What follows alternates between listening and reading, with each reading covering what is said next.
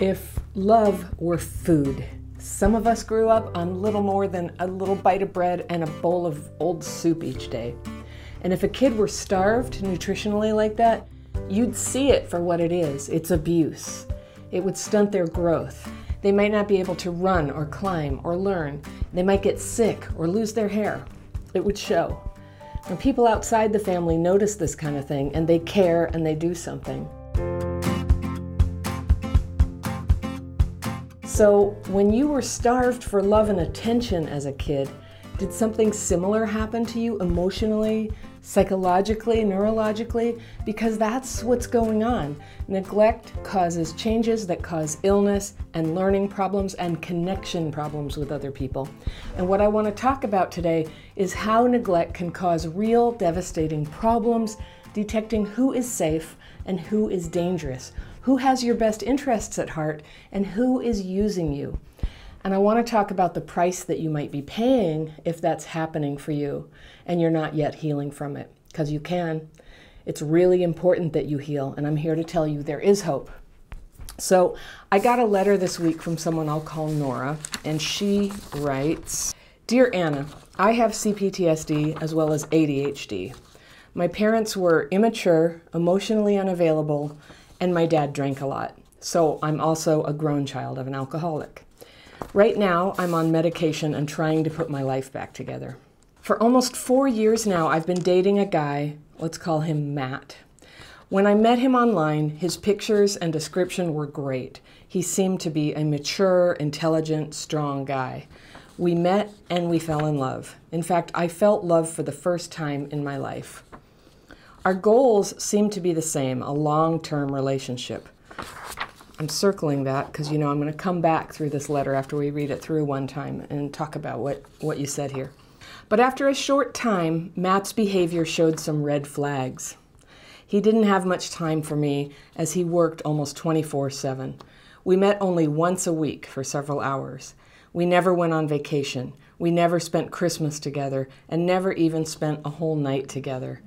All this, he tells me, is because he is worn out by the job.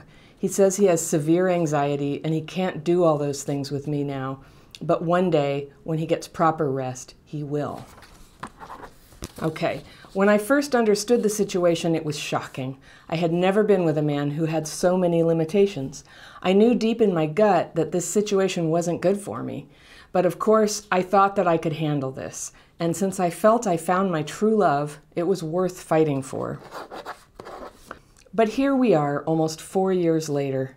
Not much has changed. We don't live together. We meet once or twice a week. We never spend whole nights together. And my man shows more and more signs of his PTSD and other problems. He claims he loves me. I am the woman of his life, and soon everything will change.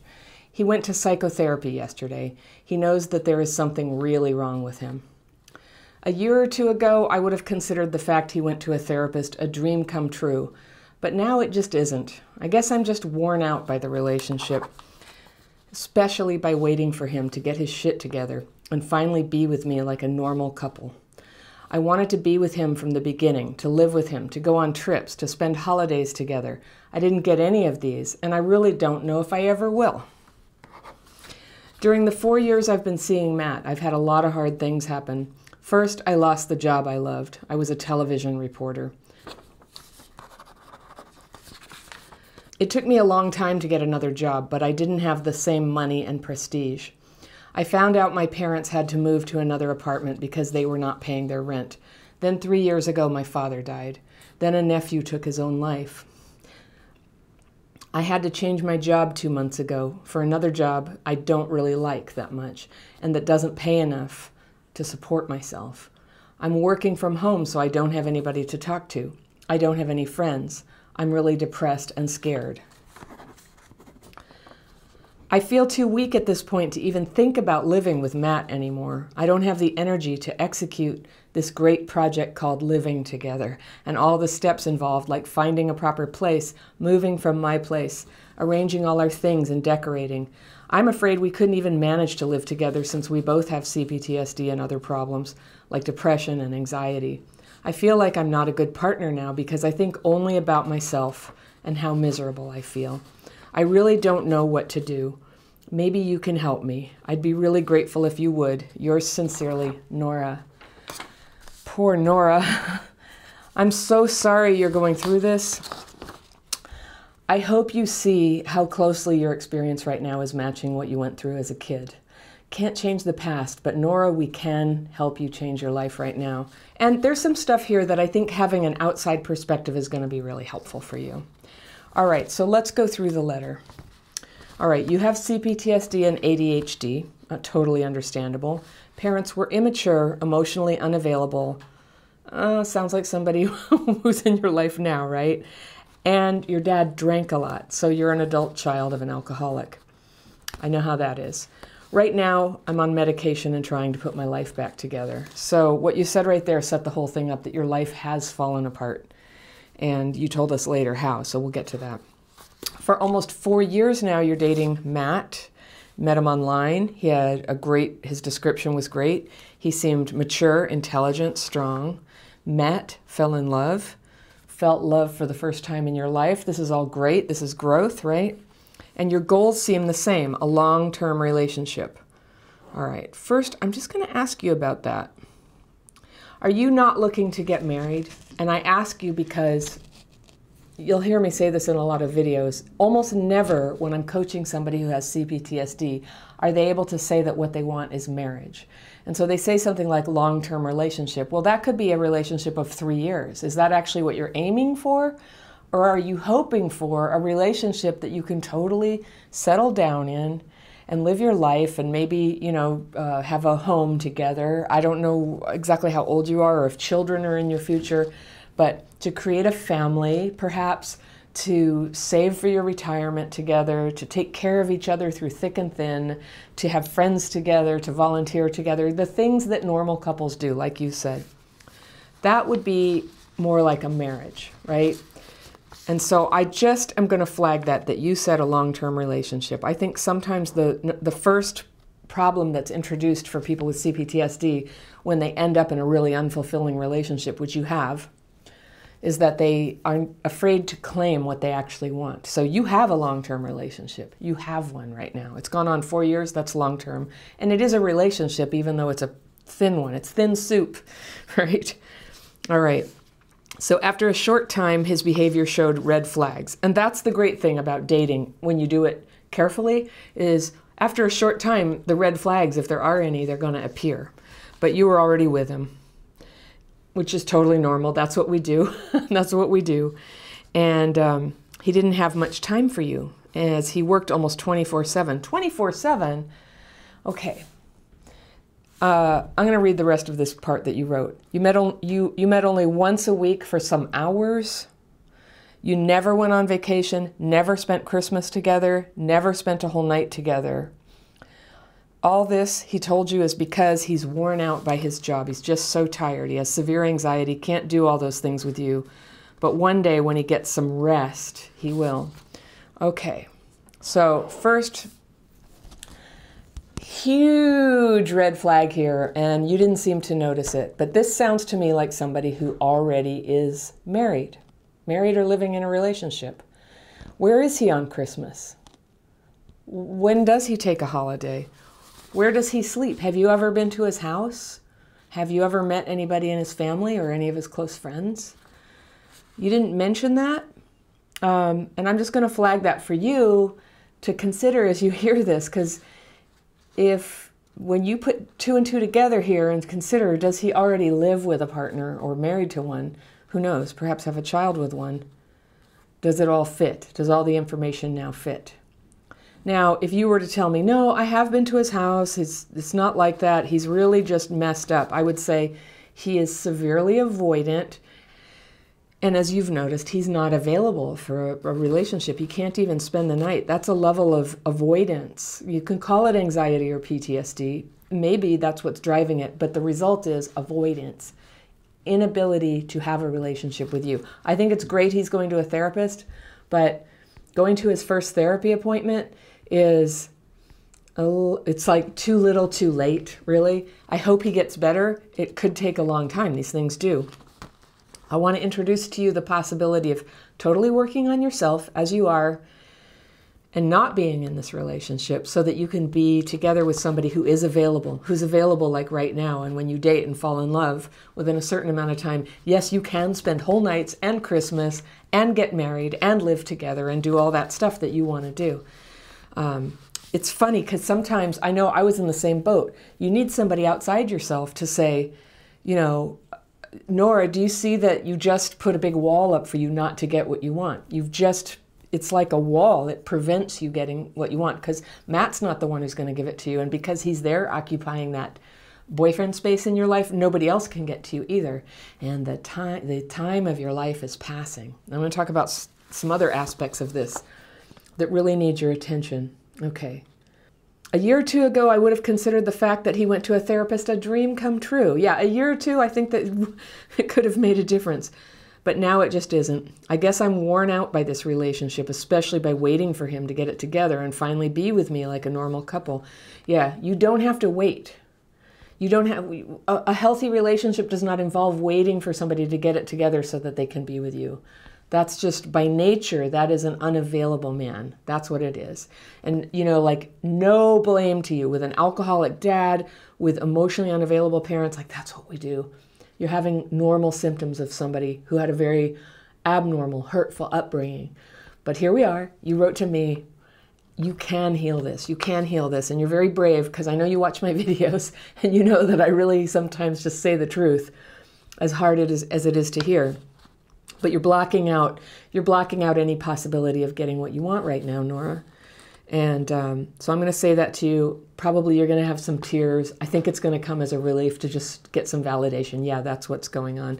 And you know what? Sometimes that's what we have to do because intimacy with people is extremely triggering. And if your PTSD is very hard and, you know, out of control, something's got to give. So I'm noticing you had all this problem with employment after you got in this relationship. That's not a good sign for a relationship, but it also suggests that maybe you had like this little bit of bandwidth for dealing with stuff that's stressful. And if your relationship is going to be full of worry and stress and no validation, then you can't really, you know, a job would have to be like a perfectly smooth sailing episode to handle it. But jobs are usually kind of, you know, involve some fear and insecurity and strife and conflict sometimes too. And especially if you were a TV reporter, that's pretty intense and very commendable. And if you did it before, you can do it again, you know. But that's hard, and it sounds like you could only do one hard thing at a time. Consider this, Nora, that in the future, you can be alone and or in a relationship that is nourishing and comforting to you so that when you do scary, brave things professionally, your home life supports you and makes it easier and lifts you up a little bit towards where you're trying to go. You get to have that, okay? You deserve it. All right. You want to go on trips. You want to spend holidays together. You didn't get any of these. You really don't know if you ever will. Okay, you know. I think you got your answer on this guy. I'm just going to say you do have your answer on this guy. With him, you're not. But perhaps with somebody else you will. And by the way, holidays and trips can be wonderful when you're single. And of course there's going to be some single time. And if your parents, the way that your parents were rough, I would bet dollars to donuts that abandonment is a trigger for you. So leaving a relationship is difficult and scary, and you might avoid it and stay in a cruddy situation that's unhappy for you just because leaving anything is so emotionally intense you feel like you're going to break. But you're in the crappy childhood fairy community now. And in fact, if you come do the daily practice and come to the free calls and maybe get a buddy, you're going to have free instant support. And who knows, maybe you're able to be in the membership program too with the group coaching. But if you can just start learning the daily practice. Also, I'm going to suggest to you, I do this to so many people, especially when there's financial hard times, 12-step programs. You have an adult, you're an adult child of an alcoholic. Yay! You qualify for adult children of alcoholics in Al-Anon, CODA, and those are great places where you can meet friends who are also working on themselves, who can be a positive influence on you, who can help you have people to hang out with. In fact, people to spend holidays with, people to take trips with, like good friends who make relationships something that would be nice to have that you can step up to when and if you meet somebody who makes you happy, who brings happiness into your life, who supports you, who helps you take a step up in your life. That step up, all right, one really important sign, I'll give you two really important signs of a relationship of when it's right. One is, how do you feel in that relationship? Like, what happens to your energy? What happens to your energy in that relationship? So you're with this guy who's always complaining that he's tired. Now you're tired. You're worn out. You don't have energy for anything. This is terrible. This is terrible. Energy is your life. And the amount of energy that you have is how much life you have to pursue what makes you happy. So energy is so, so important. Anything that drains you, you want to take a very hard look at it. Because even when it has markers of like, but it's good, but it's great, just check in with how you feel about yourself. Check in with how you feel about what you're doing. Check in with just your energy level, the level of peace that you have. You have all the signs here, like this relationship is draining you, sweetheart. It's not only not giving you the things that you want, but it's taking the life out of you. So I'm going to just kind of shine a light on that problem for you so you can see that for what it is. The other thing that's a sign of a relationship that is good, that we're not seeing here, we're seeing the opposite, is that a good relationship causes you to become a still better version of yourself. You get up, you rise up a little bit because of the relationship. And ideally, your partner will too. That's a sign that you two are good together, is that you both take a step up. You both become better people. You know, whether that's for you, continuing in your career and maybe moving up towards things that are satisfying, that use your talents and gifts, that contribute something to the world. You're saying here, you've come down the ladder so far that you can't even support yourself. There it is, okay? This is where I would just draw the line. I would draw the line on this relationship. If you can't support yourself, your dad's gone, but your mom is, has been immature and emotionally unavailable. Chances are it's a big trigger for you. Going home is not a great option for you. You can't move in with this guy.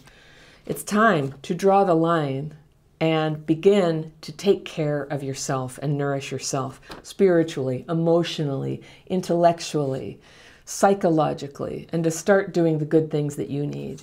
And you could use a metaphor, mercury poisoning, that somehow you're eating something, some fish. Here where I live, we have a bay, and if you eat fish out of it too much, you could get mercury poisoning. And mercury poisoning will start draining the life out of you and affect you cognitively and, start putting your light out, and it can kill you. So the first step is stop eating the mercury. And that means just time to draw that hard boundary with this guy. And trust me, he's going to understand. He will understand. And you're going to go through withdrawal. After you've been neglected so much in your life, it's really, really hard to end a relationship. I know. So you prepare for it by setting yourself up with nice, good friends to go to, places to go to. Someplace that there's a Saturday night get-together is ideal, and a lot of 12-step fellowships have that. If the program that you choose doesn't have it, one thing is open AA meetings. There's generally a lot more Alcoholics Anonymous meetings around, so even if you're not an alcoholic, there are two categories of AA meetings, and one is open, and that means anybody can come if they're interested. They can't necessarily share, but they have a place to go, and afterwards people are generally very friendly to you. I've been to many, many of them. I'm not an alcoholic. Many, many, many, many of them. And I've been so helped by being there.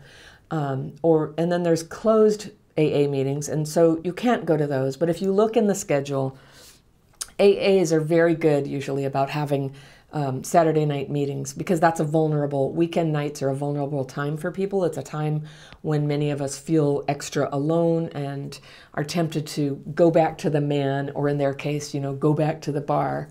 So having a really safe, lovely, supportive place to go can be life-changing and give you the strength and support that you need to make this change in your life, to cut off that little bit of contact and love and touch that you have and replace it with something sustainable and good. And as you heal, then this circle of people in your life who love you starts to grow and grow and grow and grow. There's so much to learn. Boy, when you're the kid of an alcoholic and you haven't yet had a full relationship, or you've just had these kind of like breadcrumb relationships, there's so much to learn. And if you can be supported and loved and continually working on stuff on yourself in these environments, then you can learn those lessons nice and fast. It doesn't have to, it doesn't have to take forever. That's one thing that some of us have been told is this is going to take a long time. And it's like, well, maybe. You can start feeling better today. And I always am recommending my daily practice for anybody who needs to start feeling better today. It's a practice. I use it every day, twice a day. I used it this morning.